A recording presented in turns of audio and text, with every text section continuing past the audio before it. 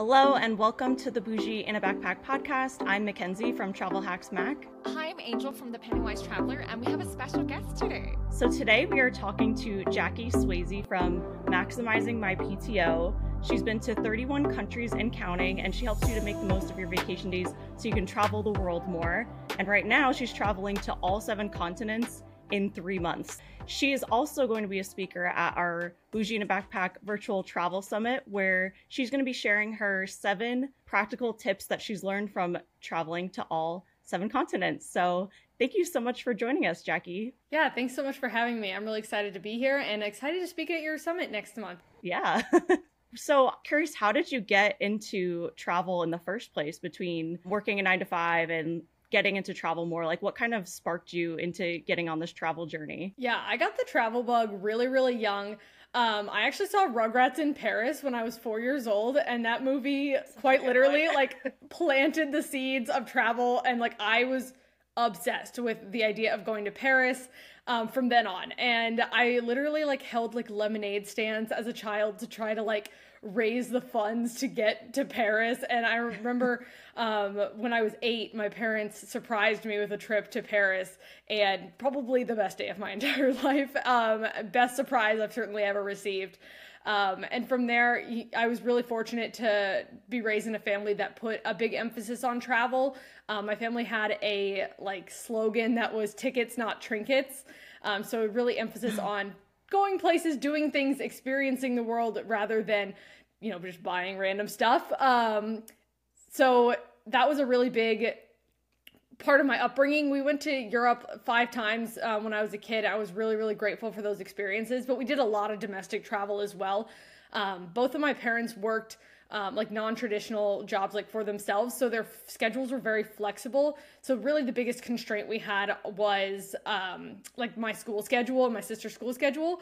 So we were constantly traveling during breaks and things like that, and that really helped me understand working around those kinds of constraints.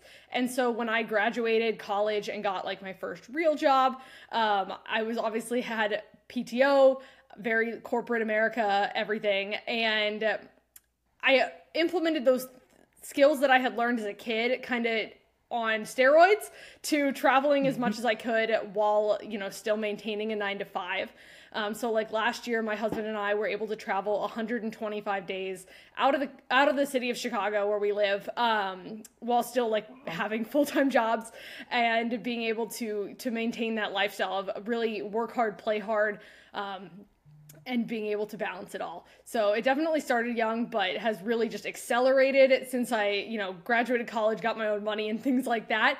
But travel hacking is also the thing that really just shot it through the moon, because, I don't have the money to just go on 125 days of trips, but I have the travel hacking and the points to help me supplement where the money can't.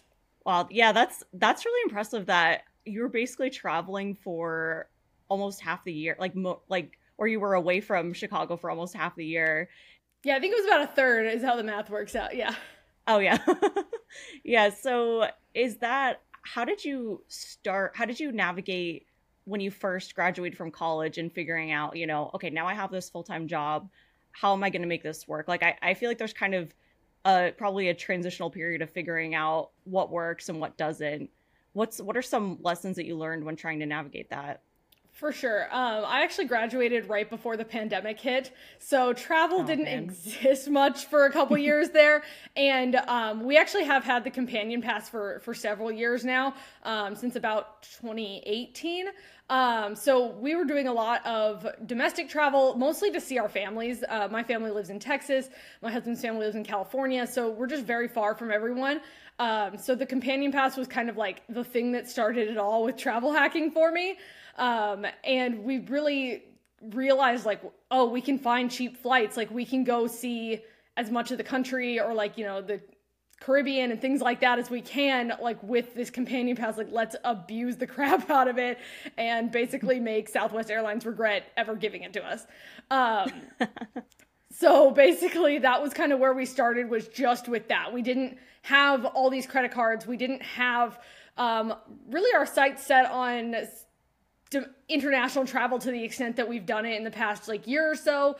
That kind of just came when we started realizing how much further points could go if we started adding more and more credit cards to the mix, which really helped. We planned our wedding and we finally were able to have it in 2023 after some COVID delays. So, having those big expenses was really great for us to be able to throw money on credit cards, hit a bunch of sign-up bonuses, and be able to go to a lot of places, fly business class for the first time, and second, third, fourth, fifth, sixth times after that, like really being able to travel a lot more and a lot more luxuriously than we ever would have guessed back, when we first got that companion pass. Hey, it's Ryan Reynolds, and I'm here with Keith, co-star of my upcoming film, If, only in theaters May 17th. Do you want to tell people the big news? All right, I'll do it. Sign up now and you'll get unlimited for $15 a month and 6 months of Paramount Plus Essential Plan on us. MintMobile.com/switch. Upfront payment of $45 equivalent to $15 per month. Unlimited over 40 gigabytes per month. Face lower speeds. Videos at 480p. Active Mint customers by 531.24 get 6 months of Paramount Plus Essential Plan. Auto renews after 6 months. Offer ends May 31st, 2024. Separate Paramount Plus registration required. Terms and conditions apply if rated PG.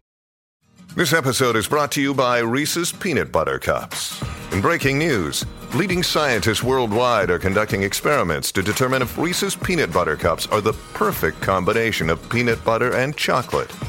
However, it appears the study was inconclusive, as the scientists couldn't help but eat all the Reese's.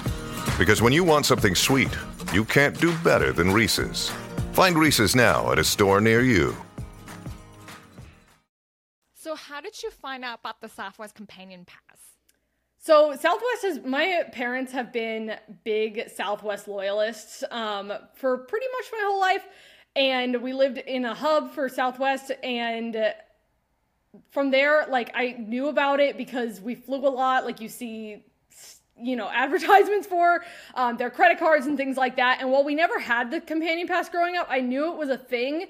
And when we got our first credit card, which was Southwest credit card in my husband's name, and I was his authorized user back when we first got engaged, we just threw a bunch of money on it and hit it the hard way. We got the companion pass the hard way through a lot of spending.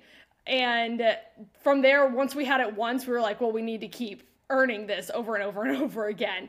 So we really got hooked, and we thought it was this secret thing nobody knew about. Turns out lots of people know about the companion pass and have for a long time. Obviously, with social media, people know about it even more than they ever have. But back then in 2018, we really thought we were something to be able to have this thing, and we were telling all our friends it was the most exclusive thing in the world. So you put $135,000 on spending to get the companion pass, or did you fly 101 ways? So you said you did it the hard way. No. Which way was it? So for we got the sign up bonus the first time, and then it wasn't.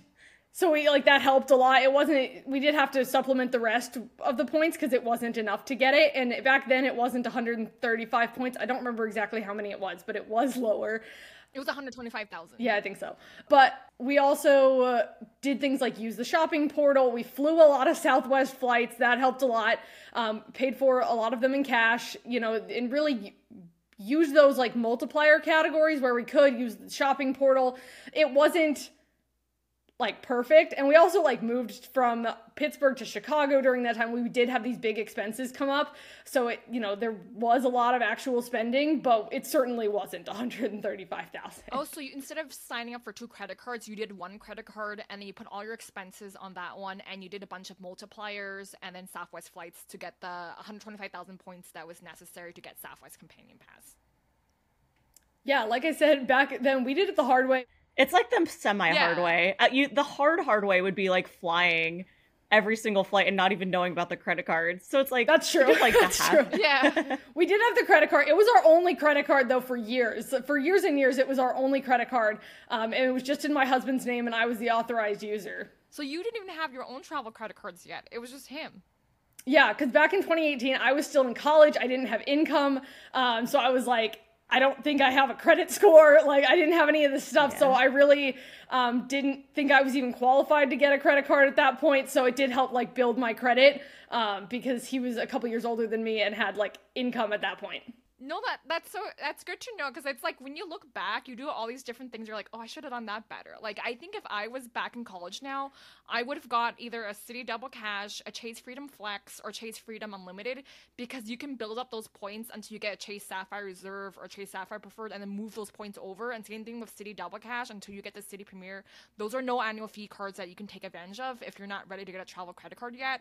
And also, I believe the City Double Cash and the Chase Freedom Flex and Chase Freedom Unlimited, they have 0% APR up to a certain point as well. So if you had any debt, you can move those around for like balance transfers and stuff. So like, I think like, looking back, I would have done things a little bit differently if I knew more about the credit card stuff. Oh, absolutely. Same. Yeah, There's same. so many things I would do differently if I could go back. The Southwest card probably would not have been where I would have started by any means, but it's all I knew. It's mainly the only airline I flew. I didn't know about these like transferable points or anything like that back then. So, you know, I did the best with what I knew, but I'm so glad I have so much more information now and can make much better travel hacking decisions. Yeah, because I remember when I used to fly a lot of Southwest when I was in college too, and that was to go from like LAX to SFO and everything. But like looking back, it's like, I think like, I'm trying to remember if I even, sometimes I would, this sounds so bad. Like, actually, no, I don't think I want to say this. But I remember on certain things, like, back when I was younger, I wouldn't even sign up for an account. I just bought the thing, like, the ticket and stuff. And you think about all those hotel points. Oh, like a loyalty account. Yeah, like, I'm trying to think back, like, all of the Yeah, it seems like it's too much to keep track exactly. of. And like, then you didn't realize that, like, certain airlines, like I remember when I was studying abroad in Greece, like, certain airlines are under Star Alliance or One World or wherever alliance they belong to, like SkyTeam. Those points could have credited towards another thing, but I was like, oh, I'm never gonna fly this Greek airline ever again. And then look what happens. You realize all the points that I've got. Yeah, I did the same thing when I was pretty good about airlines. Like, I remember even I was on the phone with South African with United, because I flew South African Airlines in college, and then like years later I was like, wait a minute, I never got credit for that on the flight. And I like called up United. They were like, okay, here, like, just leave us alone. Like, here's your, and it wasn't even that many points because it was like, I flew economy and everything. But when I started traveling for work, I actually didn't even bother registering for loyalty accounts with every hotel, which is like, why not? Like, definitely make sure you register for those accounts. But there are so many things I wish I did better. And like, even like knowing about the Southwest Companion Pass in college, like, you were already like eons ahead of me, like already on that path way ahead of me. So yeah, especially if you have a sibling that goes to the same college and you could have added them as your Southwest companion, then you guys both would have went home if you guys don't live close by to go home, like to drive home too. So there's like all these different things that we wouldn't have thought about, you know, as well. Oh yeah, absolutely. My husband and I basically travel as a package deal 95% of the time, and have since college, and so it was great for us to be able to go visit our families together for half the price. Yeah. So how did you go from Southwest lifestyle, companion pass, to traveling in business class internationally? Like, what was your first international travel experience, I guess, for like that you did on your own, or like flying business class? Yeah, so basically the first big like European international destination we went to after kind of the pandemic lifted and we were able to go places was we went to Munich for the 4th of July a couple years ago, and we only went for 4 or 5 days, very short trip because we were trying to like stretch the PTO days. But we definitely learned a lot. We didn't use points for that one, but it was right after we had opened the Chase Sapphire Reserve card. That was the first card I opened after like deep diving and learning everything I could and making sure I was making like what I thought was my personal correct decision. And I stand by that card because it is my favorite and most used card, I think, of pretty much all of them. But so yeah, that was the first trip we took with flexible point, like being able to earn like those flexible points, which then we hoarded for a year, I would say, and then started really pushing for the business class tickets. So the first business class I ever flew was ANA from Los Angeles to Tokyo. That one was actually just pure luck that we got upgraded at the gate. But then the first one we paid for was Air France from New York to Paris. And since then we've flown at least half a dozen others. Once we got a taste for it, it's addictive. You can't like go back. And every time we've flown economy since, I'm just like, oh, it hurts so much because I know how good it can be at the front of the plane and I want it back. And that's why like the drive to keep working at points and keep getting more points is always there because I know what I want. And in a way that you hear business class, but until you fly it, you just don't really get it. Yeah, I think for business class, anything over 5 or 6 hours, like if I'm going to LAX to JFK, like I can ignore that 787. I don't need to have that. But if I'm going international, I kind of want it. Like, you know, like if I'm going like international. But I think for like domestic flights, I'm fine with flying domestic too. So I agree with you on that. Like if it's a certain amount of hours, then I'll fly first class or business. My biggest thing is if I'm going to be sleeping on that flight, like if it's a red-eye flight, I want to be lying flat. Daytime flights, like returning home from Europe, I'm actually okay with economy. So I'd rather use my points on those like nighttime flights because I'm going to be more well-rested, able to hit the ground running. I'm really into fast travel. I know there's a big trend right now for slow travel, and that's great for the people who can take that amount of time, but I would much rather spend 3 days in Switzerland than 0 days in Switzerland. And so for me, I need to be able to hit the ground running. So the more sleep I can get, the better, so that I can enjoy the short little time I have on some of these trips. That's always a big debate about being team red eye or not team red eye. That's always the big debate. I'm a big fan, especially because it means I can fly out Friday night after work and land Saturday morning and maximize the amount of time I have in the destination. Because if I am going during the day, I can't leave till Saturday, and then I'm not arriving till Saturday night, and then really my first day is Sunday, and I lost a whole day when there was a red-eye flight available. I always have this problem though if I fly business class, I'm like having so much fun, like, ordering food, ordering drinks, watching movies, playing with the massage thing in the chair, like I end up not really sleeping. I'm kind of like, why did I do that? Like, unless except to like Asia, I think when I flew Japan Airlines, I definitely slept on that flight, at least some part. But I think when I flew back from Europe last time, I was like, all right, this is a nighttime flight. Perfect. I'm going to be well rested. I'm going to go to work tomorrow. I'm going to be good to go. And then I'm sitting there on the plane like, I don't want to miss, if I sleep, I'm going to miss out on all this like, I've definitely faced that dilemma. That's why my favorite flight I ever took was EVA Air from SFO to Taipei. It was about 14 hours, and I had plenty of time to do both. I had plenty of time to enjoy all the food and get a great night's sleep. Yeah, that's true. So you right now are on a journey to go to 7 continents in 3 months. So how did you come up with that idea, and what has that looked like for you so far? Yeah, so I've always had like 2 main travel goals, I guess I should say. One is visit every state in the US, so I'm at like 36 out of 50, still a good amount to go. And the other one was to visit all 7 continents. Now, the timeline on that, I would have never guessed that we would have done it, by like as fast as we did in general, but also in 3 months total, because that was never really the plan. It just kind of fell into our lap that way. We originally, 18 months ago, we booked our trip to Antarctica. And so that kind of obviously had those dates firmly set. And then when we were looking at flights to get to and from Antarctica, like we could go through Buenos Aires and then down to Ushuaia, it made more sense booking on points because we knew we wanted to fly business class. It made way more sense to actually fly to Europe first and then fly down from Madrid to Buenos Aires. So we're taking Iberia from like Chicago, Madrid, Buenos Aires, and then doing a reverse on the way back. But then we were like, may as well spend a week in Europe while we're there. So that kind of like added that one in. Obviously, South America, you get just transiting to Ushuaia and spending a couple days there. And then, so that's like 3 of them. Obviously, I live in North America, so 4. And then you say 4, yeah. Yeah, and then we had our honeymoon and did a 2-week trip to Singapore, Australia, and New Zealand, which allowed us to obviously get Asia and then Australia. And then we knew we had 6 out of 7, and our family was looking for a trip for Christmas And we literally put a PowerPoint together and we're like, here's 4 destinations we think we should go to for Christmas as like a family trip. And 3 of the destinations were strategically in Africa because we knew that was the only one we were missing. We threw like Bolivia in as like the last option and knowing that they probably wouldn't pick it.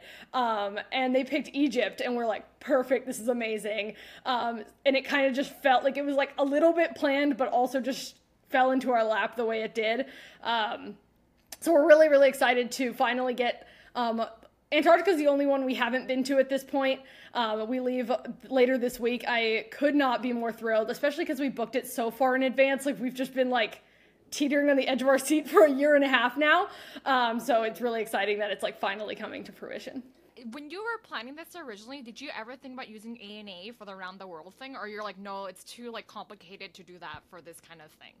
So because it was 3 separate, like when we were doing the 7 continents, we never intended to do them together. We never intended to do them this close. And it was over 3 separate trips. So like the Singapore, Australia one was back in November, and then Egypt was at Christmas. And then this one is, end of January, February. So it didn't make sense because we knew we had to come home. My husband does work in the office 5 days a week when he's in town, and they don't love him working remotely too much anymore. They're still a little bit flexible with it, but I couldn't be gone for like 3 full months. So yeah, ANA didn't quite work in this scenario. Yeah, I feel like it works better for the slow travel, like you said, if you have enough time to do it. But like if you're, most people, it's not really realistic. Like if you work a 9 to 5, you probably have to go back at some point, or you can't be out of the country too long in a lot of cases, even if you are allowed to work remotely overseas. So it makes a lot of sense. And also if you're doing the backtracking thing, like you can only, if you do around the world, you can only go in one direction. You can't go like from North America to Europe and then down and then like zigzag. That would be interesting if one of the airlines had allowed zigzags. Well, I think like the way people do it sometimes, if they want to break in between, they fly a different alliance to go back to the U.S. So it's not touching the Star Alliance stuff for like the ANA around the world. Oh yeah. Yeah, so they fly a different alliance to go back. So they don't touch their booking. Oh, I see what you're saying. Yeah, that would actually have not been the worst idea. However, I think it was just none of it was planned together. Like we booked our flights to Buenos Aires back a year before, when the award space released a year in advance. We booked the stuff for Singapore a year in advance of those, and we didn't have the Egypt piece at the time either of those were booked. So it like wouldn't have made sense because we didn't know all the pieces at that point. Yeah, I'm really jealous of your Antarctica trip coming up. I know Angel's been to Antarctica. Antarctica is my last continent. So once I go there, that'll be like check continent number 7 off. But the thing that's stopping me is it's so expensive. So do you have any tips for how you were able to book it, or some tips you could give others on like what to look for when you're trying to book that trip? Yeah, so I would suggest booking. Number 1 is book last minute if you want a good deal. I said we booked 18 months in advance, so we did not actually get the best possible deal on it that you can. I've seen a lot more like last minute things pop up. However, there's downsides to that as well. Not only are you going to have a hard time finding like business class award availability really close in, especially if your dates are like peak dates or anything like that. But also there's certain excursions like kayaking or camping on the continent of Antarctica that book up so far in advance. Like we booked 18 months out and we were one of the last spots for the camping excursion. So it really books up super, super fast if you want to do very specific things. If you're really just flexible, just want to see Antarctica, see some penguins, like last minute could work a lot better. Or if you're willing to pay cash for your flights. But the biggest thing I learned about booking a trip to Antarctica is that you can negotiate credit card fees out of the travel agent costs. So we booked through a travel agency, and we had the option to book through them or through directly with the cruise line.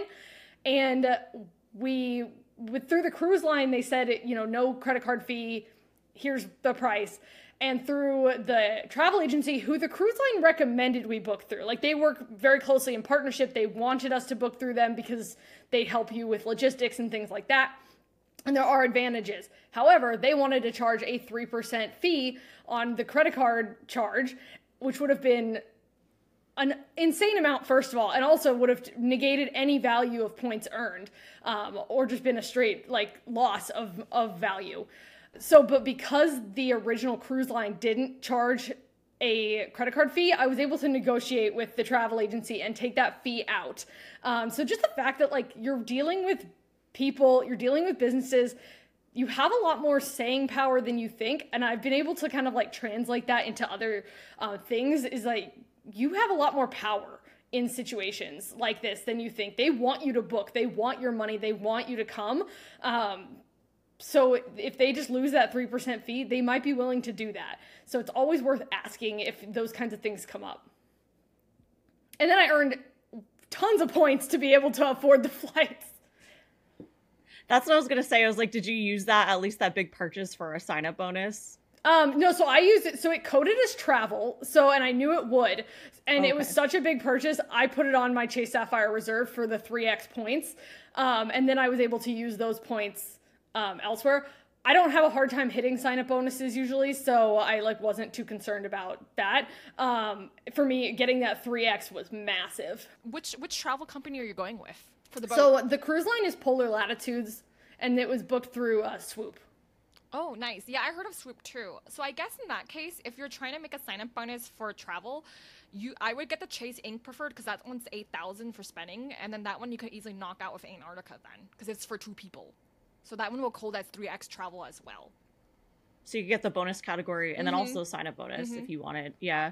And that would be like, that's one of those cards that people probably avoid because it has such a high sign up bonus. It's like your opportunity to go for that kind of card, I guess. Yeah, and I think people forget that multiple credit cards have travel protections. So they just assume like, oh yeah, I'll just use my Chase Sapphire Preferred or Chase Sapphire Reserve. But then like, you're like, wait a minute, like I have to get, like, I don't know if this happened to you, but for my trip to Antarctica, they made me get additional travel insurance on top of what I already had on my credit card. Yeah.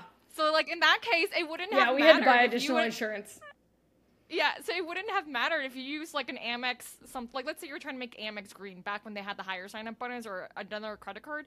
If you're trying to hit multiple credit cards, like, it wouldn't matter in that sense for the travel insurance because, like, your trip is going to make you get additional travel insurance on top of that. So that would have supplemented the value of having it baked in with your credit card.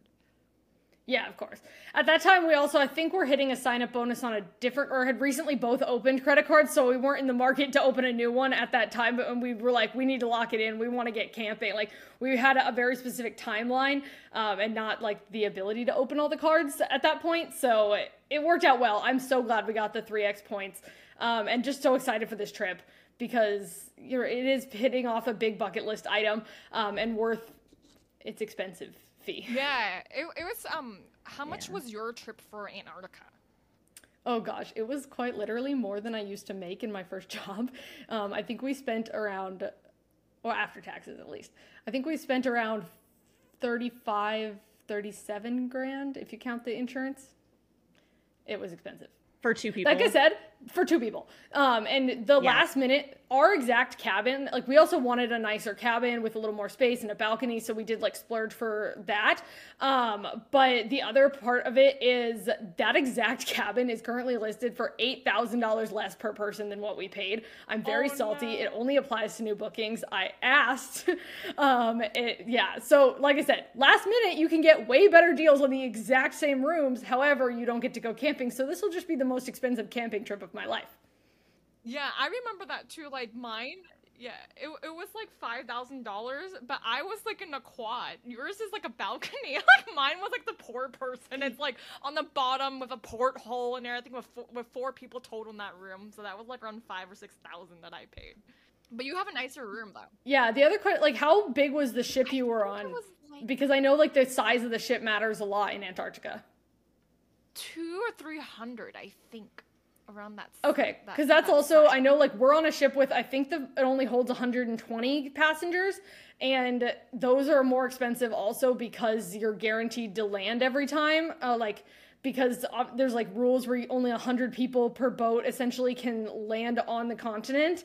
So when you have a boat that's like 200, 300, 400 people, like they have to go in shifts, or you don't get to go every day and things like that. Yeah, actually I think mine was maybe around 100 or so, but then like mine, it was like, When I did mine is like the bougie in the backpack one. Like mine is like a quad. You just have a porthole. Yours is like a nice room with a balcony and everything. Mine is like the ugly little room downstairs where the people are. So like that's like, I mean, you trade off. I think that just shows there's multiple ways to go about it. Like, yeah.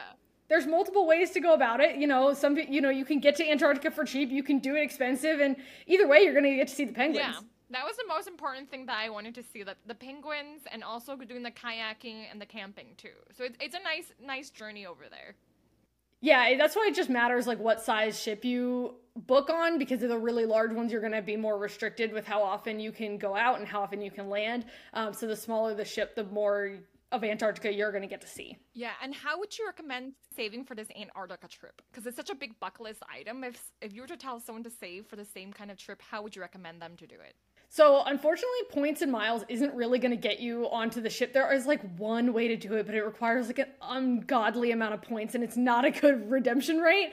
So I was basically like, you do really need cash for it. Obviously, you can get your flights down there on points, but it's, you know, if it's a priority to you, you can really focus on like every time you don't get coffee, put $3 or $5. How expensive are coffees? Really expensive. $8 into a savings fund. I think a high yield savings account is also a great way to go, or the stock market, but that's a little more risky. But that way your money is growing for you and you can get there faster. But I do think like if you want to, it's good like anything in life. Like if you really want to save for a new car or a house, like you just like really aggressively go after that thing. For me, travel is like one of the most important things in my life. So saving for like big ticket items in travel is like my favorite thing to save money for, and it makes the sacrifices in daily life a lot easier. Yeah, I guess like for me, if I had to recommend someone to do that, it would be bank bonuses and all the stacking that you can do with the other apps, because all that little money adds up for the cash back too. That's how I would recommend to save for like a trip like yeah, this. I don't know if y'all have heard of, I don't remember his last name, but his first name is Ramit, and he hosts How to Be Rich on Netflix. Mm-hmm. Yes, he's great. And basically his like philosophy is to like spend on the things that like make your rich life, which like for me is travel, and cut ruthlessly on everything else. So like he, for example, like has all this money and like drives a 2004 Honda because like that doesn't, a fancy car isn't important to him. And I like totally relate. We had the jankiest, most beat up car up until it finally died last year because we didn't care. Like we did not, it got us from point A to B and that's all that mattered. So we were able to like put so much more money elsewhere. And I think like that philosophy like really stuck with me. No, it does. Like, for me, like, that's how my philosophy is, too. Like, I just do it the cheapest way possible. So, like, I just think of, like, that kind of thing. So how did you do your travel itinerary for, like, choosing all these different destinations? Were these just bucket list places that you have never been to? Or all those places in 7 continents in the 3 months, are there places that you've been to before? So all of them were new, like, countries at least, not necessarily, like, new continents, like I've been to Europe before, but new countries within each continent at the very least. I would say I'm definitely not one to actually follow the deal to pick where I go. I do have destinations in mind. I have a very, very long bucket list of destinations, which helps, but usually I pick the destination first and work backwards. But that's also why I like plan things so far in advance. So I'm buying tickets as soon as award availability is released about 11 months out. Because not only are my dates usually really locked solid to maximize the PTO and things like that, but I pick a place and I just like go in on it and I figure out like what is there to do. How much time do I need in that place? What is the best things? How am I going to have a really enjoyable experience? What makes this destination unique? And I just really love new experiences and getting out of my comfort zone. So if there's some crazy thing you can do in this place, like for example, when we went to Sydney, we did like the classic Sydney Harbour Bridge climb.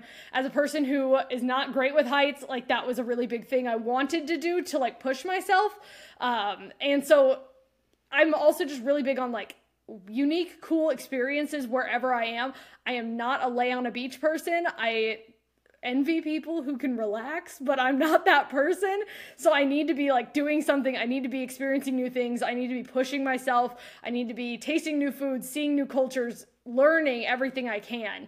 So I pick the destination first. Sometimes it's based on where I know flights are going. Like, for example, Singapore, like it's pretty easy to get to from the United States. So that was like a pretty easy way for me to be like, oh, I've never been here. Like I didn't follow the deal. Like I did hunt for a Singapore flight specifically, but I like had it in mind because I knew about flight routes and knew enough about where certain airlines fly and their hubs and things like that. So your session for the Bougie in a Backpack Virtual Travel Summit is about 7 practical tips that you can apply to traveling. So if you could give us a sneak peek, what would you say is like the biggest lesson you've learned throughout this journey of traveling to almost all 7 continents? You're almost to the last one. Yeah, so all of the places taught me like very specific different things, but overall like every experience in travel has really taught me that like the best version of myself is on the other side of my next trip. Like every time I travel, like I become a better version of myself, and that goes in so many different directions.